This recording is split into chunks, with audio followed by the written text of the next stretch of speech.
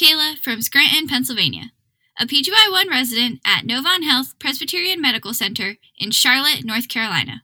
You are listening to Pharmacy Forward, a podcast about transforming knowledge into action.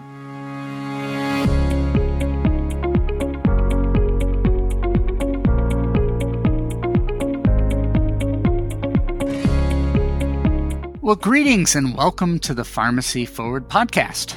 My name is Stuart Haynes, and my co-host today is Bria Lewis, a PGY1 community pharmacy resident at the University of Mississippi. Hello and welcome. In this episode, we will continue our conversation about the public health role of pharmacists. In today's discussion, we'll be discussing pharmacists and population health careers. And our guest today is Amanda Schartle. Dr. Schartle is a population health pharmacist at Christiana Care's CareVio in Wilmington, Delaware. Christiana Care is one of the largest healthcare providers in the Mid-Atlantic, and CareVio is the care management program of Christiana Care. In addition to using sophisticated data analytics, CareVio employs a team of nurses, social workers, pharmacists, respiratory therapists, and physicians who connect with patients by phone, video, and in-person visits. And CareVio takes a holistic approach by addressing some of the social determinants that negatively impact health, including housing, food security, and health literacy.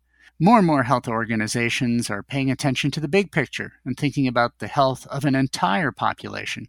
Of course, providing care to individuals is still critically important, but sometimes we need to step back and look at the whole picture. So I'm really looking forward to today's discussion about the role of data analytics and artificial intelligence, and to talk about the opportunities for pharmacists to address health from a population perspective. Dr. Schartle graduated from Philadelphia College of Pharmacy and went on to complete a PGY1 residency at the VA Connecticut Healthcare System and a PGY2 ambulatory care residency at the University of Maryland School of Pharmacy.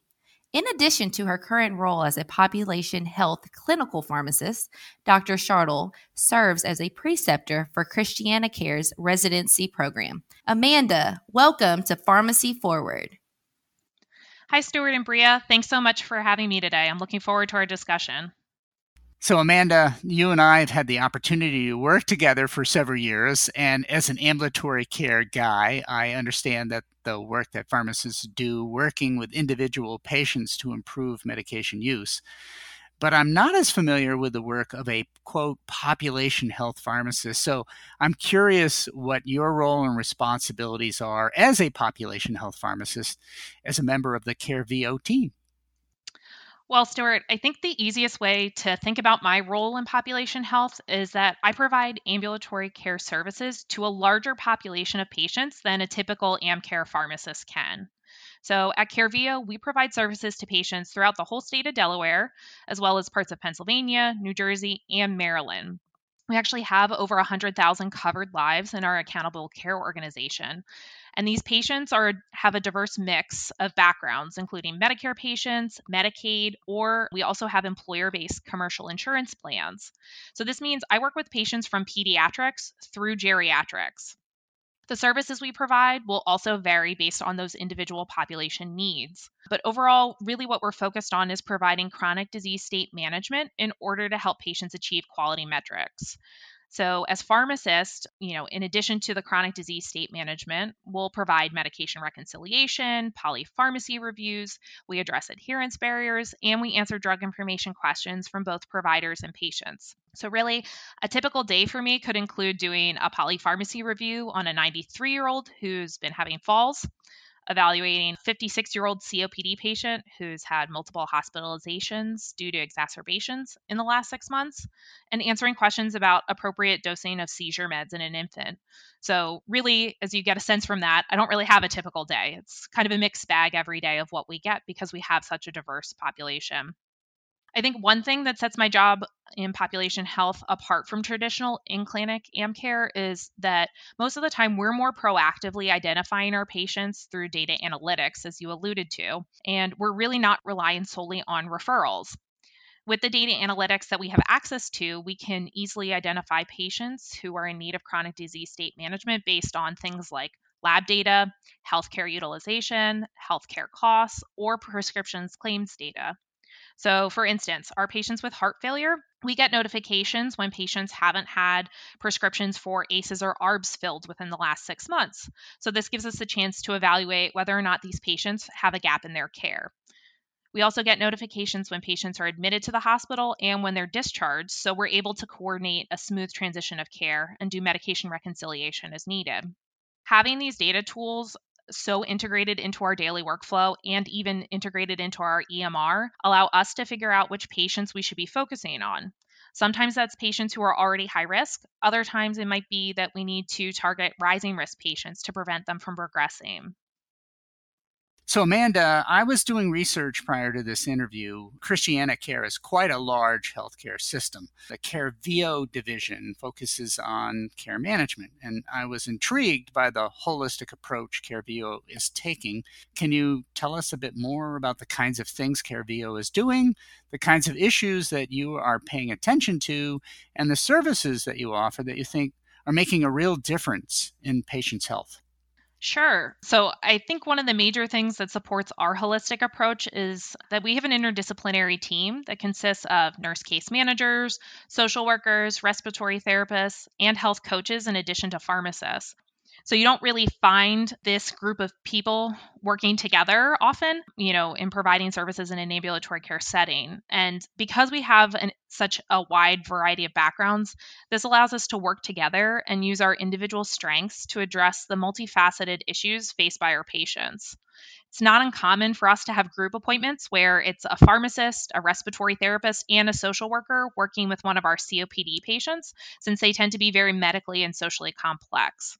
And I think having access to so many disciplines is unique for these patients and a real benefit, especially since this may be the first time many of our patients are working with healthcare providers from these various disciplines, especially ambulatory care pharmacists.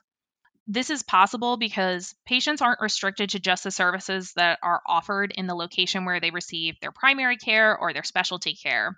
Because CareVio offers the services to all patients in the ACO, the individual health systems or the individual practices that are covered don't necessarily have to employ their own population health pharmacist or their own social worker or other disciplines that are on our team. At CareVio, one of our primary areas of focus right now is that we're addressing certain chronic conditions such as diabetes, heart failure, COPD, asthma, and behavioral health. We also focus on smooth transitions of care, providing prenatal care for our maternity population, healthy lifestyle promotion, and most recently, COVID monitoring. An area that the pharmacists specifically, though, have been focusing on in about the last year or so is that we're working on identifying polypharmacy patients who may have had deprescribing opportunities. So what we found is that while it'd be easy to think that patients with higher healthcare utilization would have the most opportunity for interventions, we actually found that most people focus on this population because they are high risk. And so there was less opportunity for deprescribing with them than there might be in a rising risk population who, most healthcare providers aren't necessarily focused on. So this is one of the ways that, we're able to use our data analytics to identify these patterns. One of the other major services that CareVio offers that I think is unique is that we use technology to try to proactively prevent negative health outcomes. So, for instance, we use secure text messaging to do daily monitoring with our high-risk heart failure patients and our high-risk COPD patients. So, these patient populations get a text message with a few questions about their symptoms on a daily basis. And if they flag in a yellow or red zone based on how they answer those questions, our team knows that this is a sign that they might be headed towards an exacerbation, and they will likely get a call that day to triage what's going on so that we can try and intervene and prevent them from getting worse or even needing to go to the emergency department or go to the hospital. This also helps for those patients who are stable and in the green zone because they don't necessarily need to take time out of their day to talk to a member of our team beyond answering those few quick questions via text, which, is a minimal impact on their day. We're also involved in monitoring certain high-risk heart failure patients using what's called REDS-VEST technology. So this is essentially a non-invasive means of monitoring fluid status around the lungs in a heart failure patient. And again, this is a way that we can timely identify patients that might require interventions in order to prevent exacerbations. So, Amanda, I'm glad you brought up COVID-19 because I'm sure your work responsibilities have changed in some ways over the last 8 months. Can you share with us some of the things that you've personally done to address this public health threat? And more broadly, are there specific tools you and your organization are using to monitor emerging health threats, such as the pandemic? Yeah, so actually, most of my day-to-day functioning hasn't really changed as part of COVID, interestingly, because our work at CareVio has always been virtual. So if anything, as patients have gotten more used to the virtual care, it's been easier for us to engage them with the newer technologies like video appointments, especially for our more geriatric population who's not as tech savvy. And in the beginning, when more people were homebound, when restrictions were a little bit tighter on going out and about, we did have a higher rate of patients who did actually answer phone calls. So, if anything, it's made things a little bit easier for my day to day functioning. One of the things that has changed personally for me is that we're now teaching our group diabetes education classes via Zoom meetings. So, that's been a fun way of, trying to outreach more patients without them having to, physically go somewhere to attend a class. While the pharmacist role hasn't been affected too much, CareVio as a whole, though, has had a major shift in our workflow to include the monitoring of COVID-19 patients. So we're using that secure text messaging system to actively monitor patients who either have potential exposures or those who've tested positive and are being managed in an ambulatory setting versus being admitted to the hospital. So really a lot of what my colleagues are doing on a day-to-day basis is now involved with kind of monitoring this huge pool of patients who have been affected by COVID-19. Christiana as a whole does also have a dashboard that was developed to track the statistics related to patients who were tested for or treated at Christiana. So really, I think the system as a whole and CareVio specifically have been really using our technology to try and adapt to this current pandemic. Amanda, the work that you're doing at CareVio is really intriguing. Personally, I've always wanted to focus more on prevention and addressing the underlying problems that often lead to poorer health outcomes. Since this is the kind of job that I'd love to have, do you anticipate there will be a continued growth at organizations like CareVio and ChristianaCare? Do you envision more organizations will be hiring population health pharmacists over the next 5 to 10 years? Yeah, so as long as the model of reimbursement for healthcare services continues to focus on quality of care provided, then yes, I think population health is only going to continue to expand in the next couple of years. AmCare providers really get bogged down in the day-to-day care of their patients, and they don't usually have time to think about the big picture of what's going on with their whole panel of patients. And a lot of this is because they get 15, 20 minutes to see a patient, write their notes, provide all of the care that's necessary. And so they're moving at a very fast pace and can't slow down to kind of look at the big picture. As a result, patients can slip through the cracks, especially those who aren't taking a proactive role in their healthcare or those who might not yet be high risk but are that rising risk concern. Because much of population health is proactively identifying these at-risk patients, there's definitely an ongoing need for healthcare providers who are focused solely on identifying and helping these patients achieve their healthcare outcome goals. Population health isn't exclusive to patients who are part of an ACO either, since all healthcare systems have specific contracts with their payers. And these contracts have quality metrics built in that need to be met. And so many of these metrics might actually be medication related in some way. So there's a big role for population health pharmacists. I think what you're going to see is that many ambulatory care pharmacist positions are going to shift into a more hybrid role that looks like mine, where it incorporates some traditional clinic-based work as well as the data-driven population health initiatives. And that's something at Christiana we already have. So we have population health pharmacists at CareVio who are dedicated to this role, but our ambulatory care pharmacists also have a responsibility to see patients in clinic, but also work with our value-based contracts and help meet quality metrics that we have with our different payers. I also think increasing access and comfort with the new technologies could shift our model of care in the next few years. And I think this really has been advanced by the result of the adaptations we've had to make because of COVID-19. So even prior to the pandemic, CareVio had developed a virtual primary care practice for one of our employee-based populations. So this allowed access to care for working individuals without having to take off significant amounts of time from work. This also allows increased access to specialists and other allied healthcare professionals, especially for patients who live in more rural areas who might not have ready access to these services. And I think that's only going to increase the quality of care and the achievement of health outcomes for these individuals. And so I do think this is kind of the wave of the future, as we continue to progress with quality-based care. Wow, Amanda, it seems like you have a great deal of responsibility with your job as a population health pharmacist. In pharmacy school, at least my school, population health was only briefly discussed. Obviously, pharmacists have an important public health role, but it's not something that's intensively taught at most pharmacy schools. In addition to earning a doctorate of pharmacy degree, I also completed a master's of public health degree. And throughout my public health curriculum, I took several courses focusing on population health, including epidemiology and health policy. Currently, I am completing my PGY1 community residency, and I think population health is potentially a growing area of practice. So I'm wondering, what are the best qualifications for a population health pharmacist? Whether a community or managed care residency would be good preparation for this kind of job? In addition, what other training or degrees or perhaps board certifications do you think would be helpful? Well, Bria, I think this is a common question that, students and residents really want to have answered. And unfortunately, I don't have the magic answer for you. I really don't think there's a cookie cutter path towards a career in population health. So when we think about it, the primary focus of population health is the achievement of health outcomes for patients.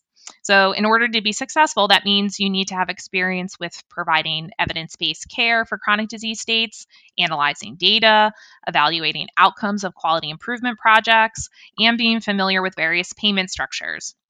Residency training is definitely a way that you can get those various skill sets. I think the type of residency program, though, matters less than the focus of the individual program, since we all know individual programs have many different nuances. As long as the program gives the resident a solid foundation in these areas, the resident's likely to succeed in a population health role. Also, from what I've seen, it seems like clinical positions that have direct patient care responsibilities are moving towards requiring a PGY1, with a PGY2 being preferred in certain cases. So for instance, as you said in the beginning, my path was a PGY1 and then a PGY2 in ambulatory care.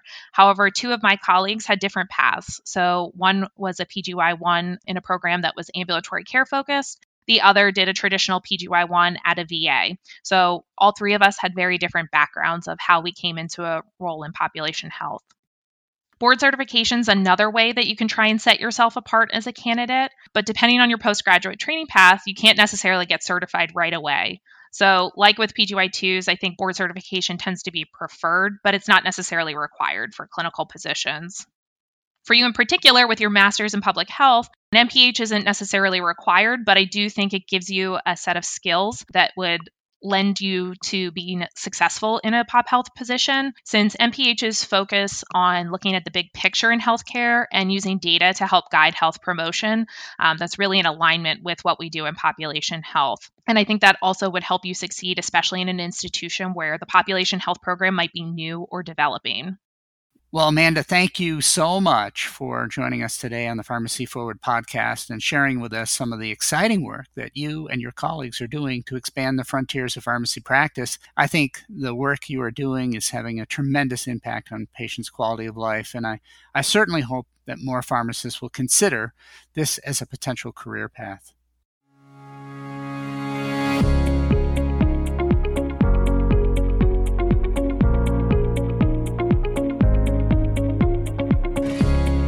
Thanks for listening to Pharmacy Forward, a podcast about transforming knowledge into action. If you like this podcast, please subscribe using your favorite podcast app and tell all of your pharmacy friends and colleagues. Be sure to rate us and send us your feedback. We'd love to hear from you. Pharmacy Forward is produced by the Division of Pharmacy Professional Development at the University of Mississippi School of Pharmacy. For more information about our professional development programs, visit pharmacycpd.org. That's pharmacycpd.org. Thanks for listening.